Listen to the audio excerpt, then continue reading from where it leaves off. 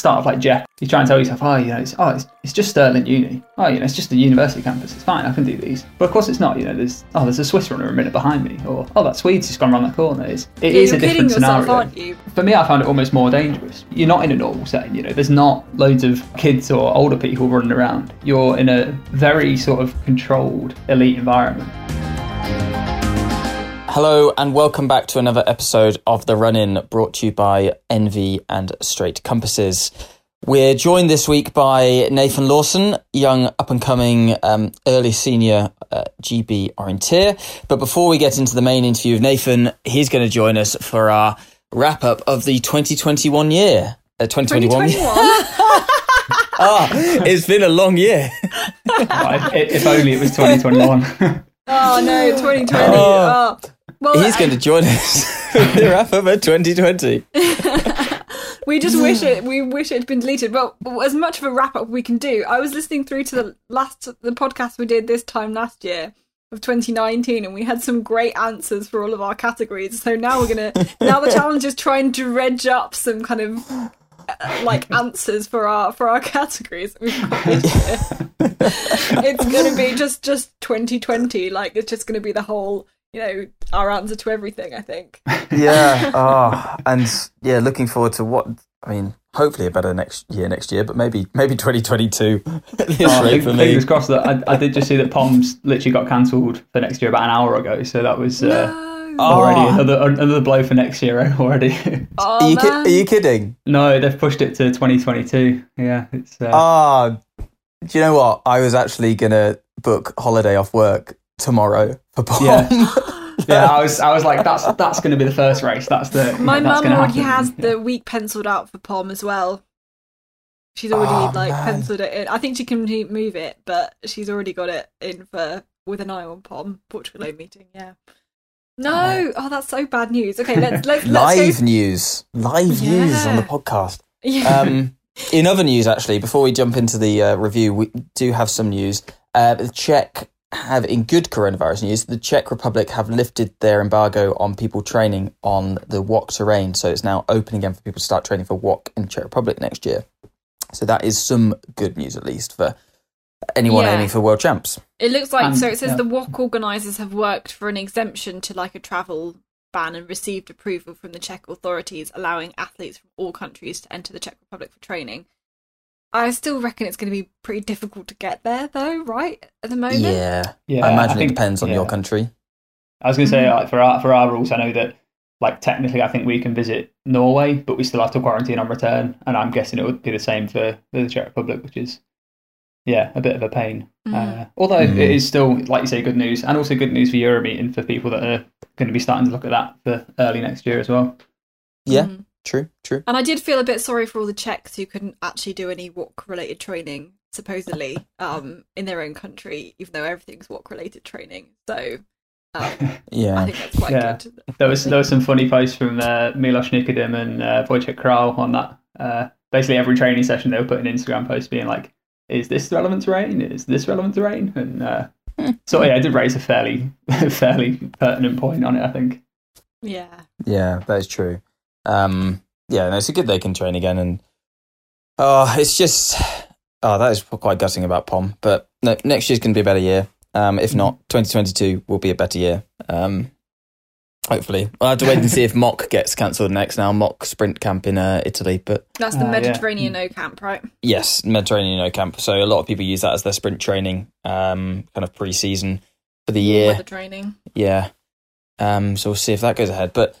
Anyway, on to happier topics. We'll dive into our 2020 season review. So we set ourselves the challenge of coming up with an answer to 5 kind of questions, and we'll go through them in turn. I guess I'll ask you guys first to as we dive in, and then we can kind of cycle round. First one up, course of the year, either that you yourself ran or have seen. Catherine, should we start with you?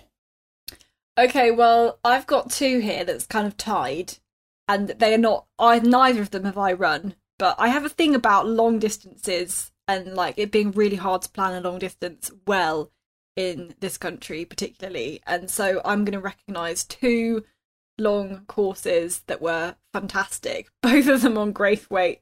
So the junior and the senior long courses that were in part of the UK O League, they both had like really great, really great long legs across like the forest. Although maybe Nathan will disagree with me about the senior one for the controls being quite close together on the butterflies, but we'll get to that a bit later. Still a bit raw, that one. Yeah, sorry.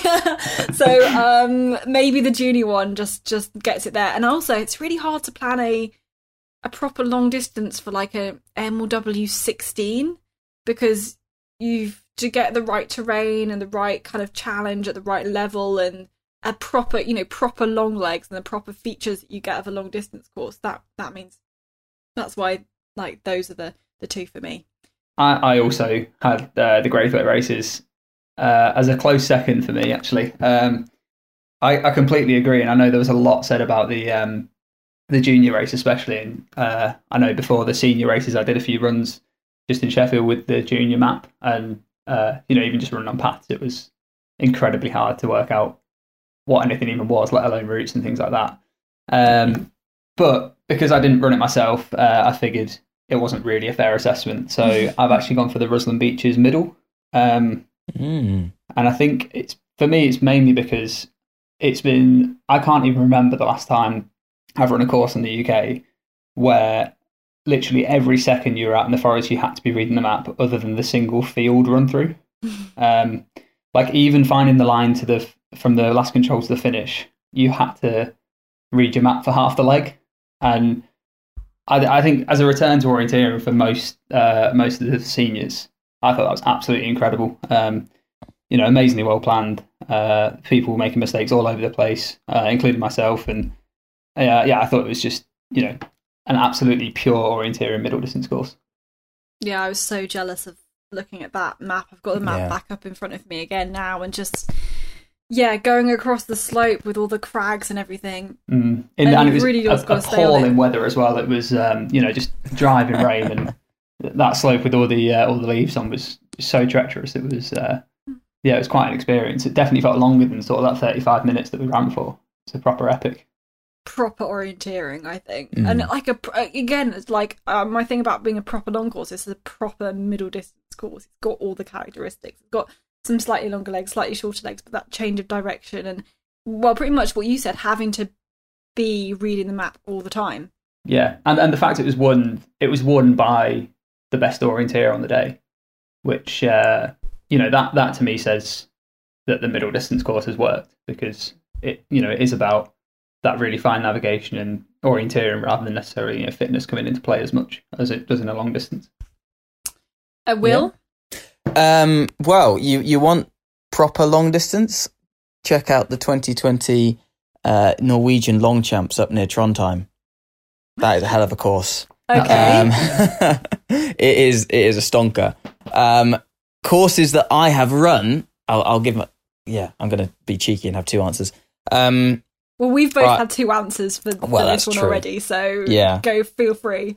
I would either say one of the training courses, interestingly, that Nathan and I did on camp in Portugal in February on some of the open sand dunes. Well. In Portugal. Just beautiful, fast, rolling sand dune terrain, forested sand dunes.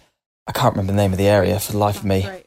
It was amazing. And or the middle distance of the Lakeland Warrior weekend, the head-to-head, just for the difference in style of having an A and a B course versus each other starting at the same time, rattling through a start list. The enjoyment for me of it being my first one back after the whole lockdown break and things, and it was just an area that hardly any of us had orienteered on before as well. So all of those things added up to make what was for me my favourite course that I ran of the year. Sounds good. Let's move on to results, shall we? Nathan, do you want to go first on this one?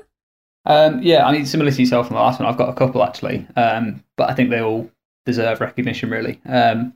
So I've sort of gone start of the season to the end. So I actually started with Megan Keith in the cross country season, because I was just looking at the results again, and she basically just won every race going in Britain. And she won the Lindsay's cross country this weekend as well. Yeah, she's clearly carried that form over through lockdown. Won inter-counties, won the British Cross Challenge, I think, last winter as well, won the Scottish Champs. Yeah. For someone so young, the time she's running is absolutely incredible. And I think that's going to be really exciting to see the next few years what she can do. Then had Chris at the World Championships on the road. I think for any orienteer to get to that sort of level is unbelievable. And it's really inspiring for everyone else, I think, and was kind of, it gave everyone a little bit of hope and sort of a bit of a boost. Those half marathon champs that are in Poland. Yeah. On a really fast course. Goodness me, that was brutal. That race. Yeah. I think for coming from an orienteering background, Chris is showing what the potential is for runners going forward with that. And then in terms of orienteering, because it is an orienteering podcast, so I suppose that should feature. I think Cecilia over both the Lakeland weekends. I know that Ali and Gigi ran really well on the men's, but in terms of kind of consistency and just sort of really showing what she can do, I think that was really impressive. Beating a real lot of top runners in really, really challenging terrain. So that was my kind of 3 to raise. Well, we've had the same thoughts, Nathan, because Cecilia is my pick for result of the year. For exactly the same reason, winning 4 out of the last 5 UK Elite O League races, some of them by a hefty margin. And a lot of the time, when she was chatting to us on that last episode, she didn't even say she had a particularly great run either. So she can have a kind of like a not great run and be beating the field that we have. Yes, okay, not all the British women were there, but it was one of the better start lists we've seen in terms of the depth of the start list for a long time, it feels like to me. So having those 4 out of 5 absolutely highly commendable, which is exactly why we had to have her on last time to be able to celebrate that. Will? So I guess there's all of those great results from Megan, from Chris, that Nathan mentioned. For me, there's 2 different tacts to my answers. I'm gonna go for 2 again. Essentially, one, Frederic Tranchond for all of his races in the trail running scene this year, where he came second at Ciesenal de Kilian Journée by, I think, just 20 seconds or 40 seconds or something like that. Big 32k mountain race in the Swiss Alps, and then won the Solomon Golden Trail Series as well, beating all some of the best trail runners across the world in a 4-day stage race, and really putting himself and orienteering on the map in a different style as well, which is great to see, because he was in Australia over last winter and then got locked down there, decided not to come back and stayed up there for a while longer, and as he didn't come back to Europe at all and didn't see his family for such a long time, so him to come back and race really well and just dominate a whole different sport, I think was pretty cool to see.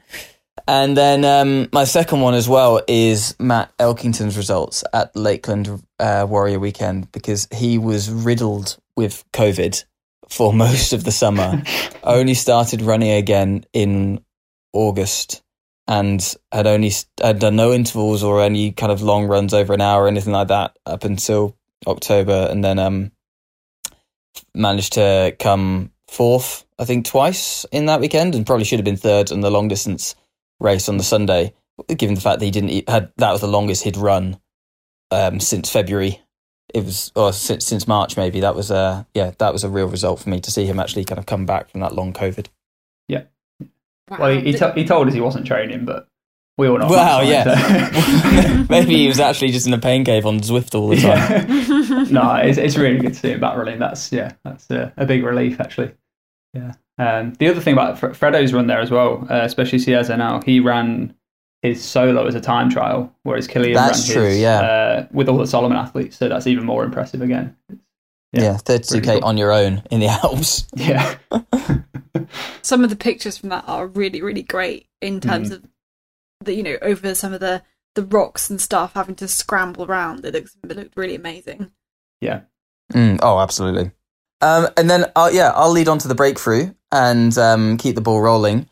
So mine, I struggled on this one, to be honest, because I felt like there's a few people that would have had a really good breakthrough this year if the races had been on. People like Megan Keefe, Grace Molloy kind of broke through last year, but cementing that this year, and maybe Ali Thomas as well at Jaywalk and progressing from the year before.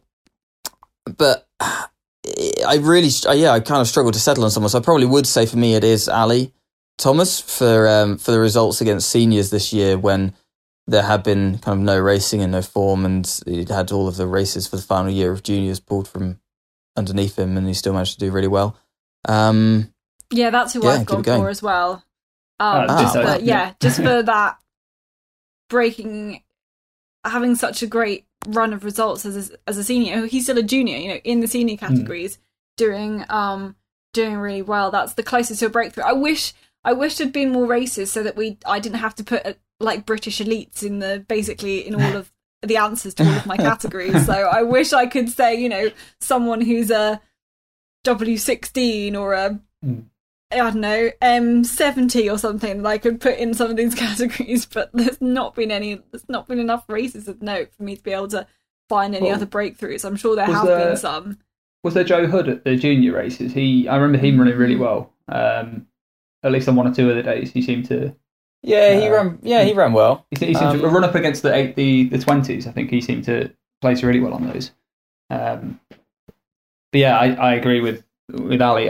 It's almost a little bit of a disservice to Ali, though, because to say he's having a bit of a breakthrough, he's been present in this kind of top senior results for probably 2 years or so now, and kind of the way he trains and his approach to his orienteering is it's not reflective of how a lot of juniors are, which I mean it's really impressive, and I have absolutely no doubt we're going to see a lot of him in the next year or two.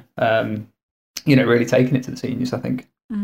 I think we could tell that from when he was on the podcast as well, his kind of dedication and the way he was training, and when we were asking him about what his plans for the future were, he's very, very ambitious, and kind of rightly so in terms of that, I think. And I think evidently he's been putting in a lot of work for a good number of years, but I think maybe this year it's properly starting to show and I think maybe we're noticing it where maybe we are just noticing it more because he's running against the seniors, and then you can kind of put a measure against just how good he's been doing, which is fantastic. Yeah, I think there's definitely an element, because like you say, he's very ambitious, but I also think at the same time he's also very grounded. He doesn't necessarily do those sort of like big hitting workouts or like crazy weeks. He's very consistent. He knows what training works for him, and clearly it's paying off. And I think that's a real good lesson for people that are looking to sort of get into that or move into those age categories that he's been running in, is that it doesn't have to be kind of all fireworks every day. It's the kind of accumulation of good consistent training and having that confidence in your own technique, really.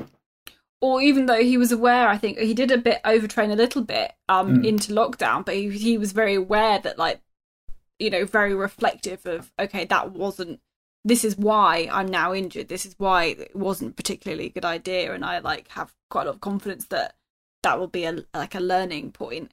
And I think he's ambitious, but because I think he's got confidence from knowing he's doing a good job, and knowing that maybe he has ambitions for longer term ambitions rather than just kind of, I want to beast this session, I want to do well tomorrow, I want to do well, in the next year. I think he's got much more of like a longer term plan going on, which, as you said, is quite unusual.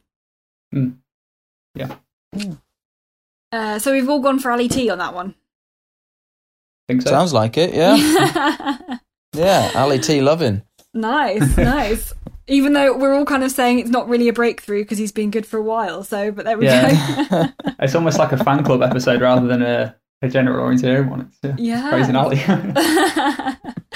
Right, let's do the shock of the year. I mean, the whole year's been a shock, hasn't it? Really, like yeah. Anything that you want to particularly mention?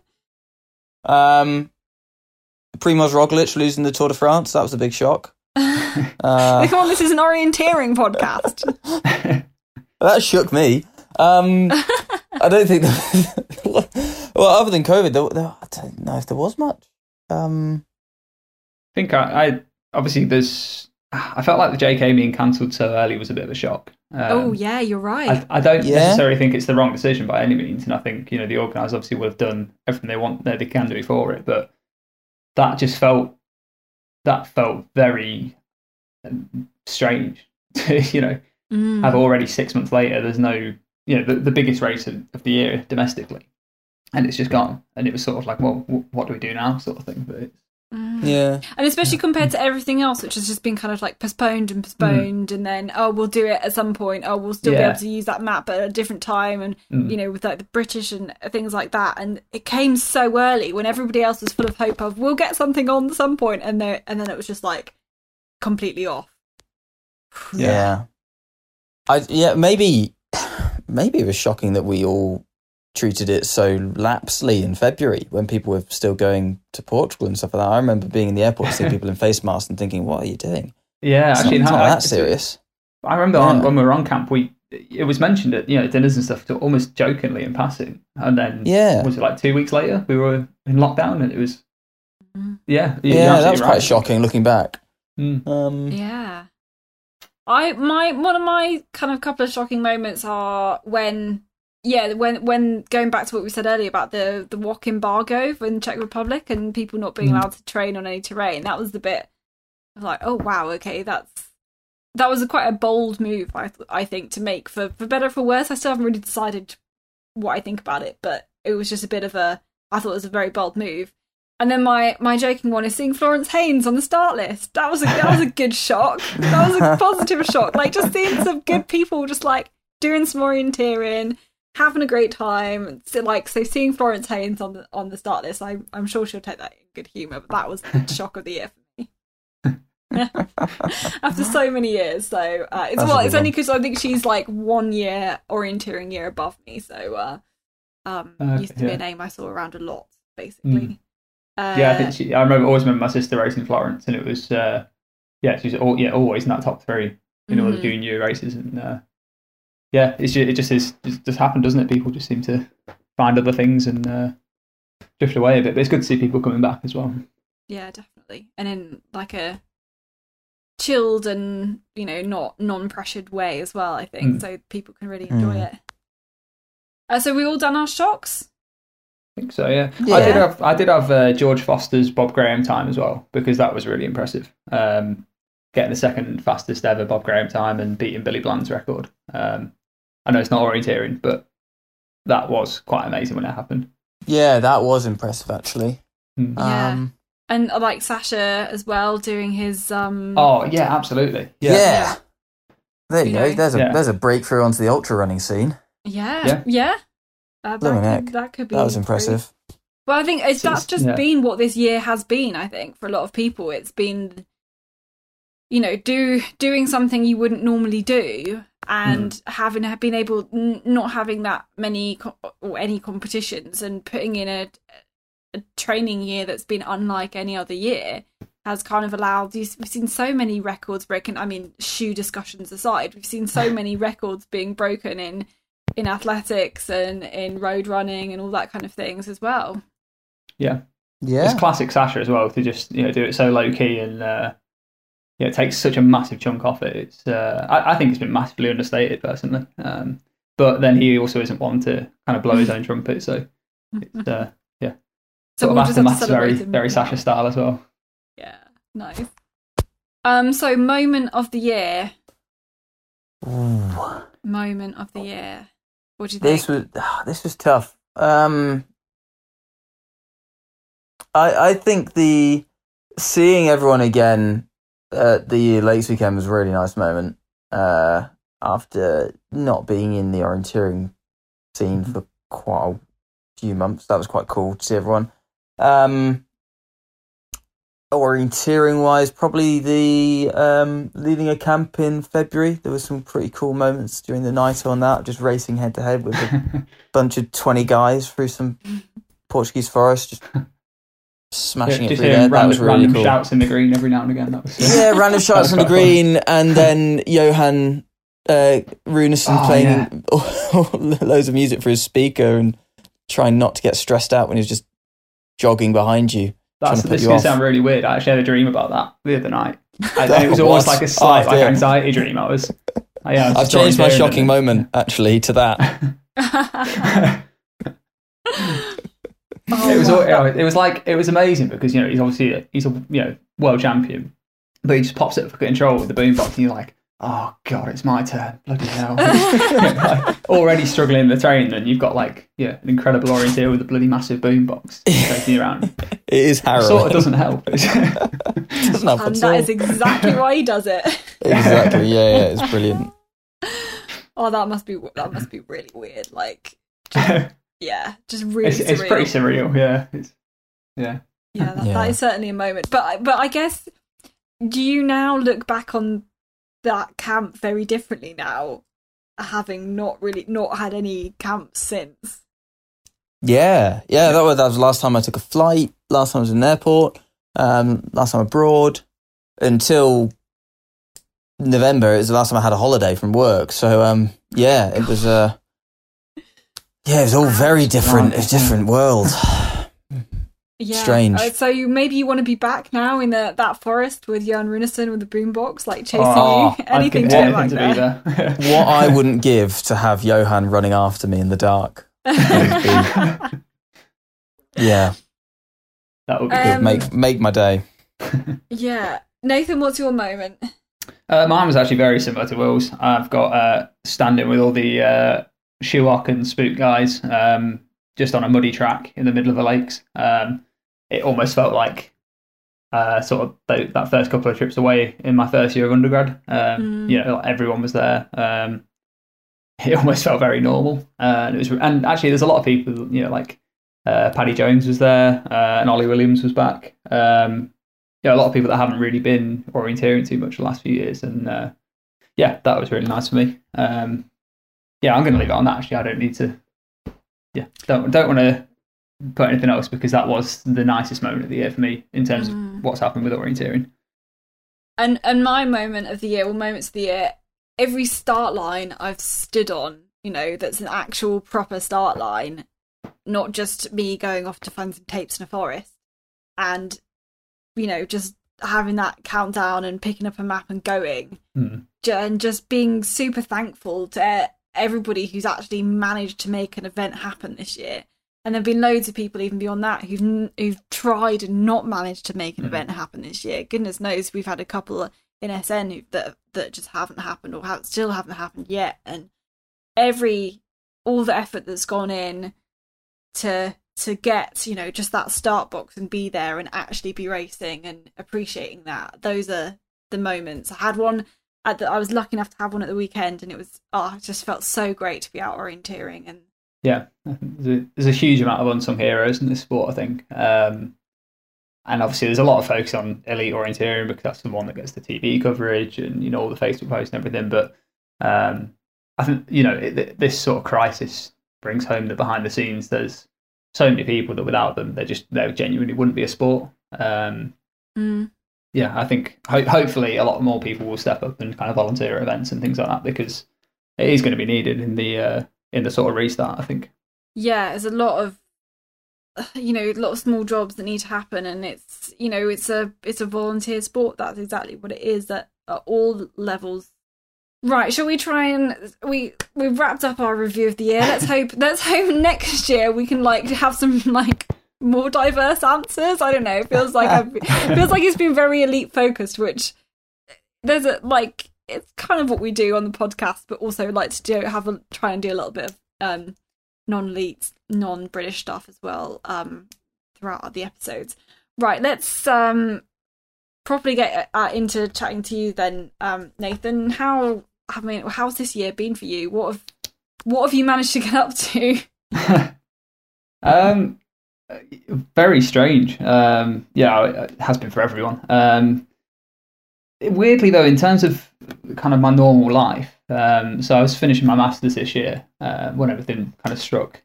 Basically, got kind of the back end of the autumn term, spring term, and summer term just got cancelled. But that kind of carried on. I was still studying. It just went remote, but because I was doing an arts masters anyway, so a lot of it was remote. That all carried on. I was also working from home and working in Up and Running in the running shop in Sheffield. So I never really got kind of that proper furlough break or anything like that. Which actually, looking back, I'm kind of thankful for, because it meant I kept my routine. I kind of kept training fairly well because it was a nice release from the other things I was doing. And presumably, you still being a student, you've still got that flexibility to be able to fit things around each other, fit the training in with being a student, in with the studying and everything. Yeah, definitely. Yeah. I think postgraduate's a little bit different. It's obviously still way more flexible than a full-time job. You can't, and actually working remotely even more so. But yeah, in terms of like timing in the day, it's, you can always get a morning run in. You can always run in the daylight, which is a huge plus. And yeah, being in Sheffield wasn't a particularly bad place to be locked down for running, because there's so many nice places to run on your doorstep. But yeah, I mean, it's been pretty uneventful, to be honest. I trained really well at the start of the year. Went on the camp with Will in February, and that was amazing. I did so much orienteering, came off the back of that, and I think we had maybe like 2 weeks until the British Champs. I was really, really fired up, and the whole domestic season, I had it all on the calendar since the previous sort of September, October. Put a lot of work in. Obviously, all got cancelled.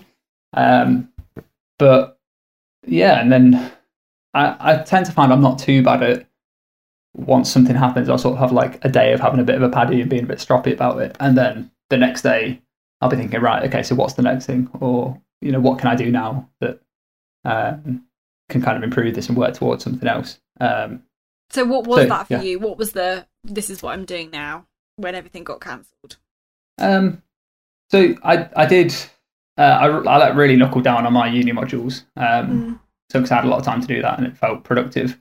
And then really, a lot of things were getting pushed back to the autumn, and there was still talk of the kind of fell race season and maybe some mountain marathons going on. So I wanted to make sure I was fit and kind of healthy and not burnt out before then. So I actually reassessed how I was training. I think before I was maybe still focusing a little bit on what other people were doing, but I changed my training to be basically time-based, and when I was in Sheffield, climb-based, because it took that pressure off being like, I have to run 10 miles today, or I have to get to like 6 or 7K in my morning run, things like that. It was just run on feel, just take that pressure off. So eventually it basically worked out being the Lakes races were the kind of A race of the season, really, as I'm sure they were for a lot of people. Frustratingly didn't run how I think I could have done. I still oriented. I did probably 2 orienteering sessions a week through lockdown, kept up on the technical side and all that, but I guess just didn't deal with the pressure that I put on myself for those races, and had some okay results, but sort of let myself down each race. And then, it's just started working for next season, really. So there's kind of been nothing happening.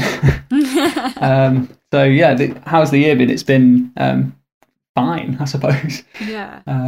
Did it come? Has this year come?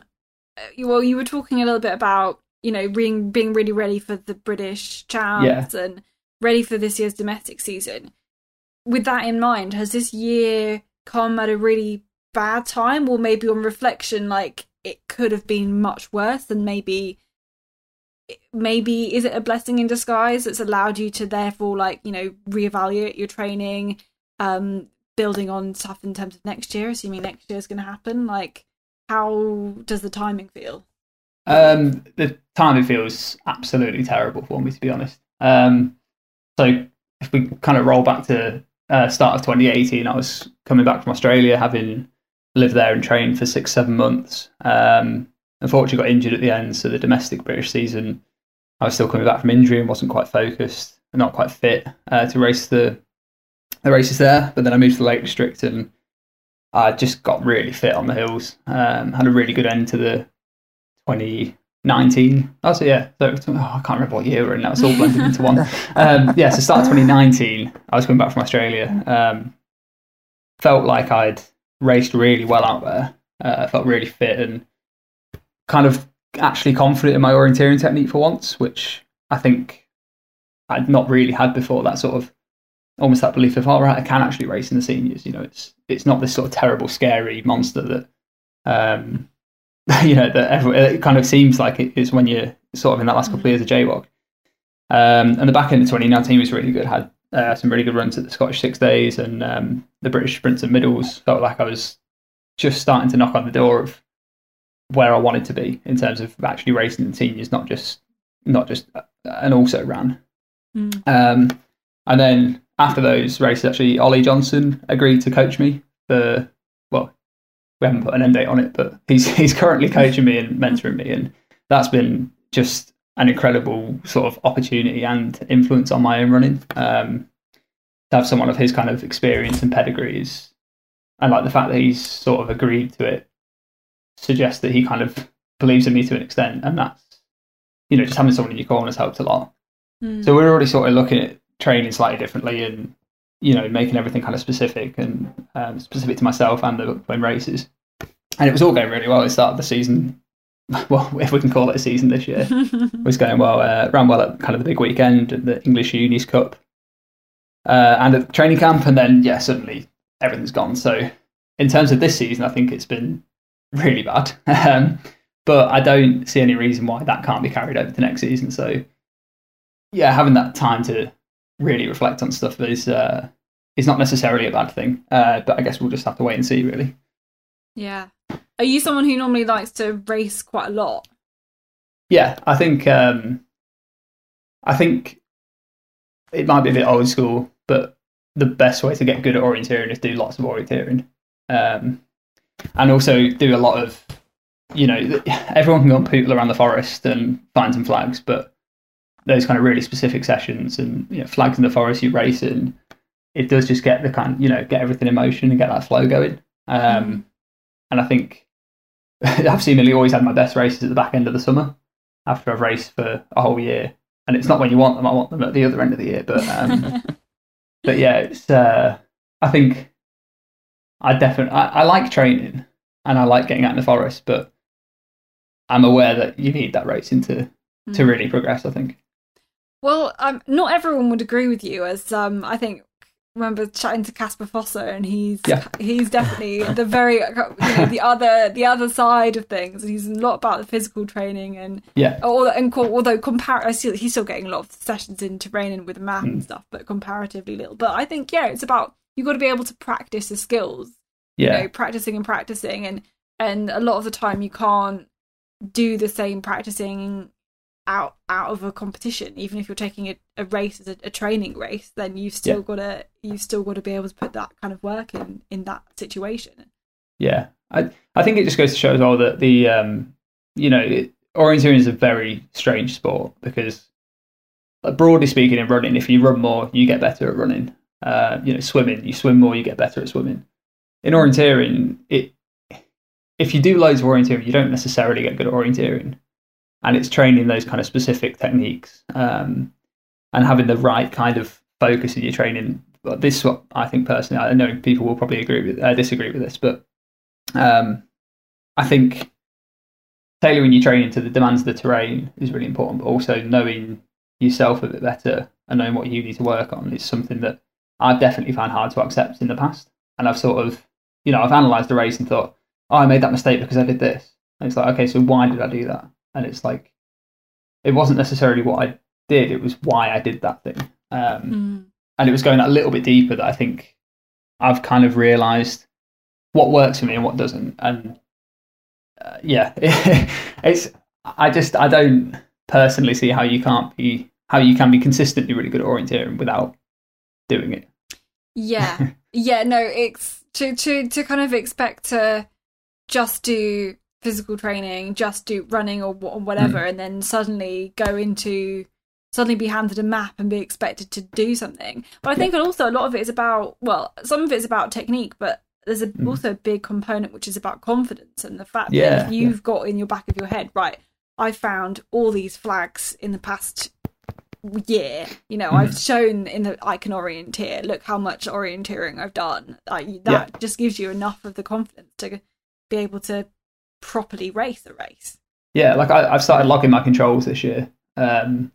And that for that exact reason, you know, I can look back on my training and be like, okay, I found nearly 3,000 controls this year. I must have done something right during that time. And it's, you know, that is definitely a big part of it. And there are absolutely people, you know, even in the kind of British system that book that trend, and they can turn up to a race and they can run really well. And that's fantastic for those people. But I just know that personally, I'm not that sort of person. I need to actually prepare for a race. And it's, yeah, I definitely haven't dealt well with pressure in the past, but I know that, say, like the Lakes races, I turned up knowing that I can, at that time, orienteer really well. I didn't orienteer as well as I could have done, but the potential was definitely there. So I wasn't kind of asking those questions of, oh, you know, will I actually find this control? It was always, right, okay, this is what I'm doing. And that just helped me have that bit more confidence. Yeah. So in terms of those Lakes races, like, I mean, what went well, what didn't go quite as well as you'd have liked on those Lakes races? Because you were, I think I've got down here 5th, 7th, 5th, 8th, and then of course disqualified on the long, which we will come to. Sorry. That's all right. What went well and what didn't go quite so well on those races? I think a real big problem I have, and have definitely historically struggled with, is that, so those races were announced in sort of August or something like that. Or I remember Duncan mentioning something, and as soon as that was there, it was like, oh, okay, right, there's a race coming up, and it was basically 2 months of, all right, that's what I'm working towards. And I think essentially I just built it up too much in my head, and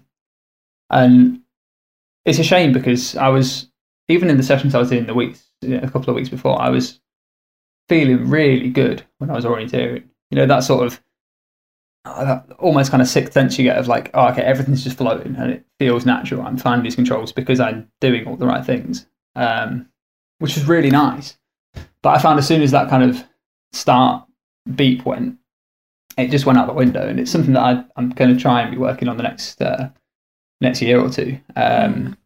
So the kind of preparation was great, but not necessarily the preparation for the day, if that makes sense. Yeah. But yeah, like, how is that something you work on? Like, that's a really difficult thing to be able to work on, and it's something that I think everybody has experienced. You know how to orienteer, and yet it just doesn't go right on the day. What can you do about it? Well, if I knew that, I'd be a millionaire. If I could, yeah.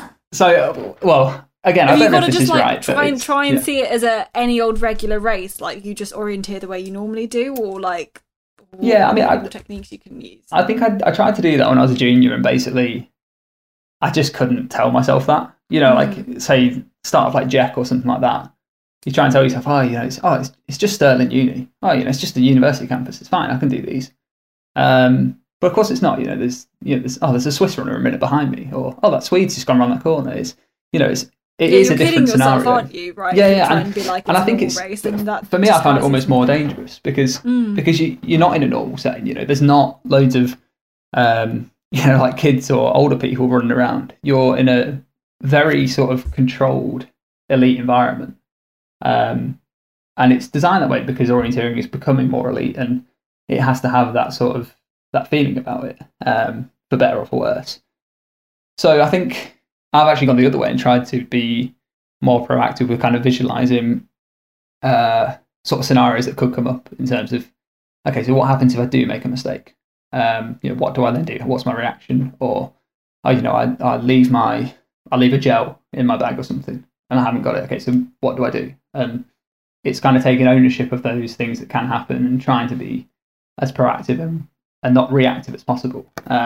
So I've been trying to do quite a lot of kind of sports psychology reading and things like that, and even just when I'm going on a run with Ollie or having a catch up, we'll talk about what happens if this happens, or are you doing this to prepare? And even just someone else asking those questions is really good, because I think you get to that point where your kind of physical and technical training, there's only so much you can do to improve.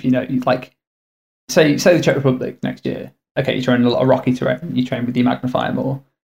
And you can do that 1,000 times, but if you're not doing it the right way and you're not preparing for that really quite intense and almost a little bit horrible start line, then chances are something could come up and your confidence just goes. So I'm trying to kind of predict the unpredictable and see what's going to happen. And even things like, I'm on an easy run, I'll be visualizing myself having a good run and what that feels like and that sort of thing.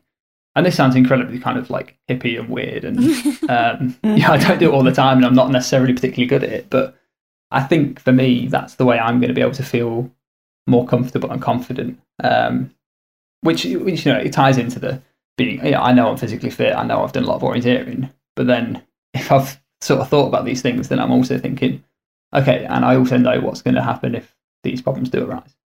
Well, I think that's exactly what this time last year when we were chatting to Emily Benham-McFawler, like she has exactly the same, what will I do if this happens, What will I do if this person catches me up in this race, in this scenario, this is what I'm going to do. And like she's got it all thought through. So even if she has like a bike technical malfunction 2 minutes before her start time, she's like, got a plan in place or already thought about it to know that it's, so she's as little affected by that as possible. Yeah. Interestingly, Emily, it's like everyone's got a plan until you get punched in the face. So you need to think of everything. Well, that can almost happen oriented with the trees, So like, that's true. Like my dad's definitely run races and he's lost a contact lens. It's like, well, what do you do? Like, okay, you take spare glasses with you, something like that. Happened to Chris Jones at Tia Miller. Yeah. It's like your light goes out the TO. What do you do? Okay, well, it's that plan B. But actually, Emily coached me at the start of my junior career. Following, I think King Craig, we worked together for about a year or so. I think she helped me get selected for my first GB selection, which was kind of incredible. So maybe there's a bit of her influence filtering through at some point as well. That's very interesting. So you were one of many people to disqualify Miss Punch on that long distance Lakes Reloaded. What happened with you? What was your take on it? In hindsight, it's actually really annoying because when we first it wasn't at the time. Well, yeah, I mean, it was infuriating. I don't think I spoke to Mary for like 2 hours in the car on the way home. But so it's frustrating having looked at the splits, which means absolutely nothing in the race. But no, but you were leading up to. But I was leading, so Miss Punching. So I will mention that. I think the issue I'd had was that I'd run okay the day before, so I think I had maybe Pete chasing me. Having spent the summer out in Sweden, I figured Pete would be pretty fit and be kind of chomping at the bit. So I was probably too distracted from him. Was actually really quite scrappy through the first 6. Did lose time on the kind of long leg, even though I think I got the fastest split on it. I never felt settled. So basically, when the terrain changed and I couldn't get away with being scrappy anymore, I didn't adapt. Sort of rushed down the hill, panicked. Then told myself to relocate, got out to the path, panicked again. Essentially, that just set in for basically the remainder of the race. Got it back under control a bit after the next long leg, then made another big mistake for basically the same reason, just not concentrating, not being disciplined. And so it kind of goes back to that. Did you punch the women's control in the butterfly? Is that what happened? Yeah. So the first time I didn't.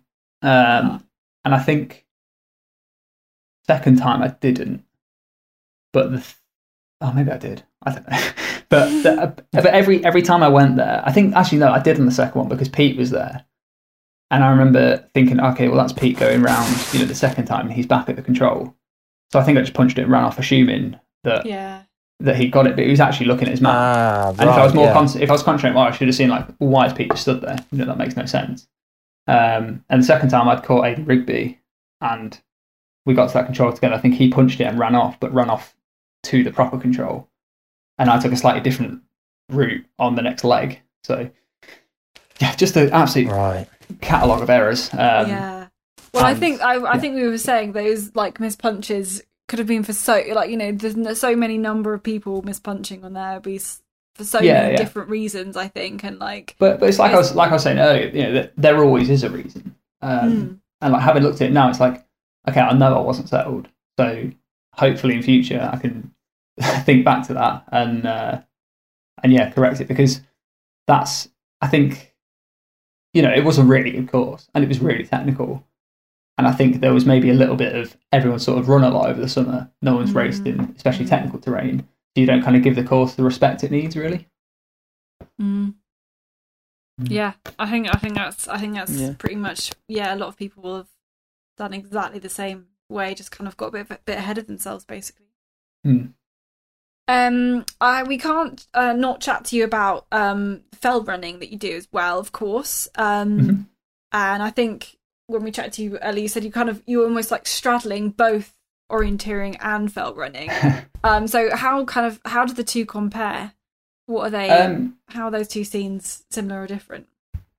Yeah, it's a funny one. I think the way I always see fell running is incredibly fun. Like, it's such a ridiculous sport. You go and find a big mountain and you run up and down whichever way you can. Like, how absurd is that? It's who else thinks like that? It's amazing.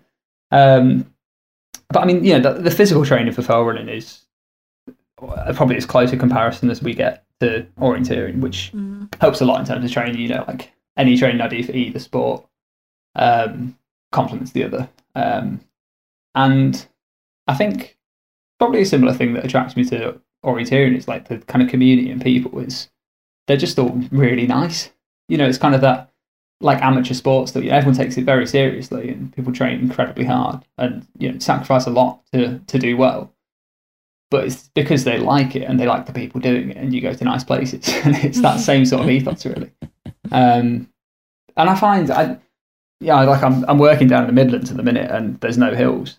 And I do find it very boring. Like, I'm doing it because I need to do the training, but I'd rather, be running around Rivelin and just switching off and enjoying where I am, rather than sort of running down an A road and trying to avoid lorries. And even road racing. So I ran a 5K and managed to get a PB in October, and it was awesome. Like, it was really nice to be racing, but it was just 3.5 laps of a racing track, and it was quite dull. It's very prescriptive. I think that's the thing I don't find interesting about like athletics, like road and track running, is that you pretty much know what's going to happen. Like, you know who's faster, you know what time they're going to run roughly. There's no drama and excitement. Whereas, if you look at something like the Great Lakes race last year, like the flag was down and fell runners are notoriously bad at reading maps, and even the orienteers didn't get the maps out, and it's really funny. So it's that, I think it's a sport that doesn't necessarily take itself too seriously, and I think orienteering takes itself more seriously than that. But I think there's still that element, of. I remember like Shuok trips, we'd just drive to the lakes and get a bit drunk on the Friday night and then be out in the forest in the snow early on Saturday morning. And it's just a bit bonkers, really. It is a lot bonkers. I think both the sports very, very bonkers. What can orienteering learn from fell running, and what can fell running learn from orienteering? That's quite a good question. I think don't want to get too political, but I think do it. Well, I think it's not even with orienteering either. So the FRA, I think, are very, very resistant to change. That's the Fell Running Association. Yes, yeah. So Fell Runners Association. They do an amazing job, like British Orienteering do. There's a lot of volunteers on there. I think almost everyone's a volunteer, actually. And they put on all these races, and people travel hundreds of miles to get to places and do meetings, things like that. But the fact of the matter is, like the world is changing. It's getting more and more difficult to access areas. It's getting more difficult to, even for people to travel. People are working more and have less leisure time. But they still almost run the sport as though it's, the kind of the glory days of the 60s, 70s, 80s or whatever, when it was still a little bit uncharted territory. People were still even working out how to train for the fells. And I think, I think British orienteering is very good at looking at new ways to adapt the sport. I mean, lockdown's been amazing for that, with map runs and more permanent courses, things like that, and encouraging people into the sport. Whereas I think fell runners are a little bit more closed off, and always try and keep their secrets in the hills to an extent, which I think it would benefit from a more outside in perspective. But even the fact you still have to enter by post for some fell races. Yeah, exactly. Yeah, and there's there's a little bit of a novelty in that, and it's quite fun. But yeah, that's true. That is true. But yeah, I mean, there's a lot of ways it could be streamlined, and just made a little bit easier for people to participate in a sport that's supposed to be about just getting people out in the hills and people testing themselves. But it's sort of now, okay, you're testing yourselves, but on our terms, which I personally find frustrating. And I know that will probably rub people up the wrong way a little bit, but I think I think it needs to be said to an extent. And then orienteering, I don't know really. I think there's less to be taken across from fell running as there is to orienteering really. Although I do like that men and women run the same course in fell running, and I think that's something that I think should be pushed a little bit more in orienteering. Like a middle distance, there's no reason why the men and women can't run the same distance on that, and that sort of thing. But I think, or at least a long distance, you should be running the same winning time. Yeah, I absolutely agree. And particularly, I have quite a large issue with, for example, 14-year-olds. The boys run a lot further than the girls, and sometimes their courses are more difficult, and I think that's ridiculous. I also think the step up for M16s is far too big, and the M16s are running a blue and the W16s are running a green, and I think that's far too big a difference as well. Like at that age, it's even just at any age really, but the step up that is expected from the boys, and even the 14-year-olds should not be running any further than boys should not be running any further than the girls. Well, still. The main thing there is they're still learning to orienteer as well. It's not it's not about who's physically fastest. It should be about who can find these controls and who can set up this kind of robust technique to then push them through the next few ranks, because it's often for when if it's the age class is matched to course numbers, the boys' course ends up being a little bit further, but also maybe the girls' course is the light green and the boys' is a bit more difficult than a light green, or or maybe they're both light green, but because the boys goes a little bit further, it's it just happens to be a bit more difficult, and I think that is not on. No, I agree.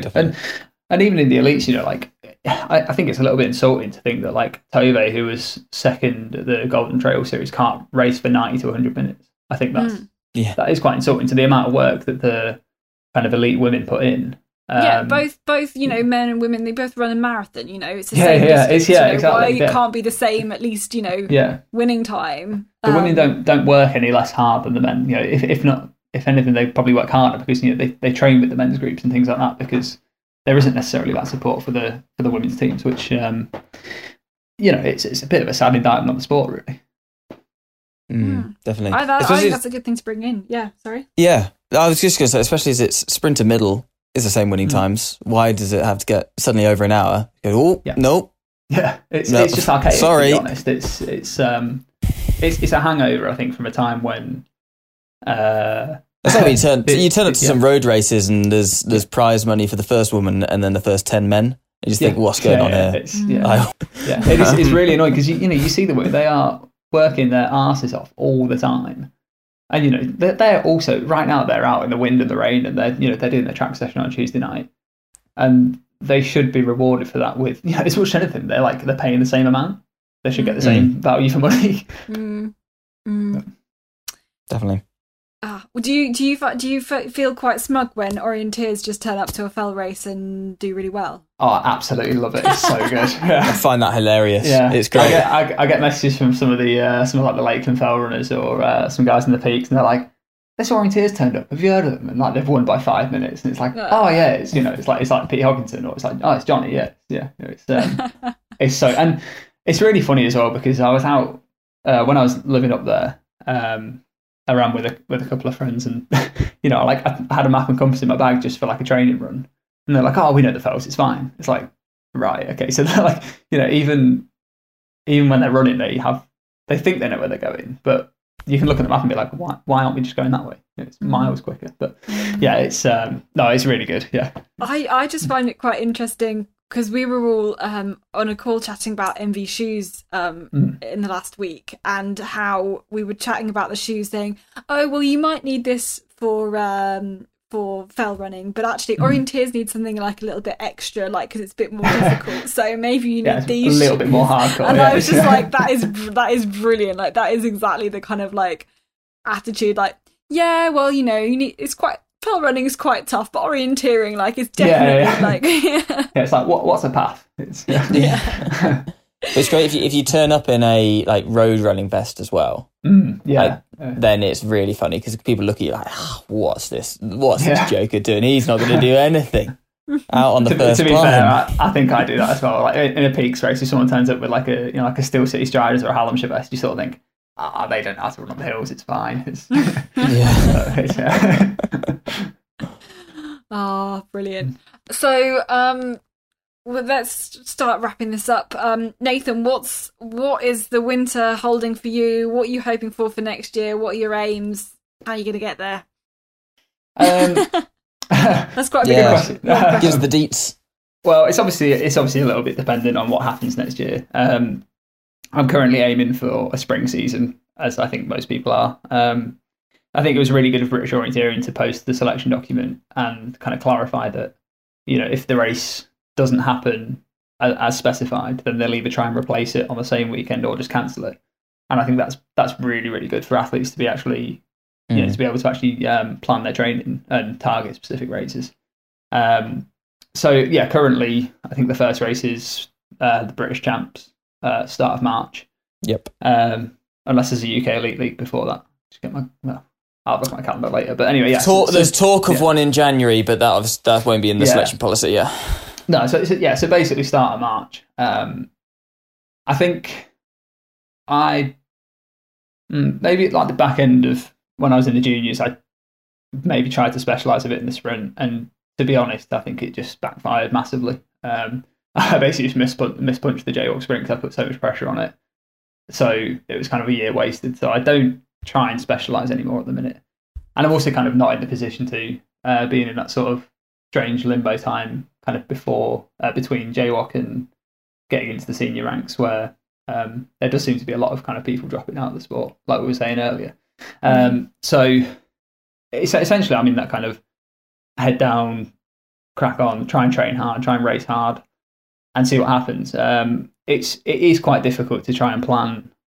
I can't just say I want to run WOC next year, because that's dependent on so many factors, and I don't have that kind of international those results to back up any kind of claim. I really have to prove it in the selection races. So my main aim for next year is the domestic British season. Kind of. my main aim is to race internationally, and I'm planning my training to do so. But in order to do that, I need to race well domestically. So start with the British Champs, and then seemingly every weekend until May. That's my plan at the minute.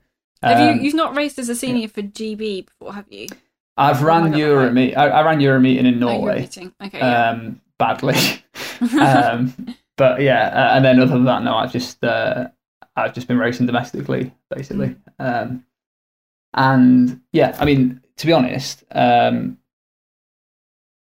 love to get selected for Europeans or WOC, because they are the kind of blue ribbon events next year. But realistically, kind of any British squad selections in World Cups, Europeans or WOC would be amazing. My training is kind of planned around WOC, as I'm sure most sort of seniors are, but I think it's perhaps a little bit more flexible than some of the kind of the older, more experienced guys might be, who are a little bit more confident about actually getting there. So winter is basically trying to keep fit, keep healthy. I'm still trying to orienteer at least once a week. It's a bit difficult with work at the minute, but and then from the new year, trying to up that to twice a week, maybe 3 times in February, but I'm a little bit unsure on that. And let's see what next year holds. I'd still like to race for leading in Tiamila and Eucla, and try and get to the first team there as well. That's another aim for this year. Well, thanks, Nathan, very much for jumping on and joining us for the 2020 season review and giving us an insight into your plans for next year as well. That is almost the end of the episode of our final main one for 2020. We do, of course, have a sprint episode with Nathan coming up next week. But before we go, a quick word from our sponsors. Catherine, believe you have been out testing the F2, the Forest 2 shoe, in an actual race. Yeah, actually managed to have an actual race, and the Forest 2s were great. Yeah, so they're the ones that don't have the metal dobs. I didn't think the terrain was demanding enough to be able to need that, but as a race shoe, very light, very durable, able to tackle kind of the ups and downs and all the bracken and everything like that, whilst being pretty light and allowing me to get some decent speed up through the terrain there. So if you want to chat to Mary Fleming, you can email her on nvstraight.uksales@gmail.com, nvistr8.uksales@gmail.com. That's where you can go to order some shoes from Mary. Brilliant. And thanks very much to MV and Straight for supporting us throughout this season. Looking forward to hopefully their continued sponsorship next year. So go and check them out and speak to Mary if you need any shoes or compasses. But that brings us to a close for 2020. Thank you very much to everyone who has got involved and supported us across the year. Ralph Street for his orienteering conundrum throughout the first lockdown, which I think we need to try and get back on for next year. All of the new listeners and everything like that, because we have seen those increase as well. So thank you to everybody, and hopefully see you next year. Yeah, we're going to have a little break now. We're going to have a little break over Christmas, a little break over New Year, and we'll be back in the New Year with the next podcast. So have a very Merry Christmas and Happy New Year.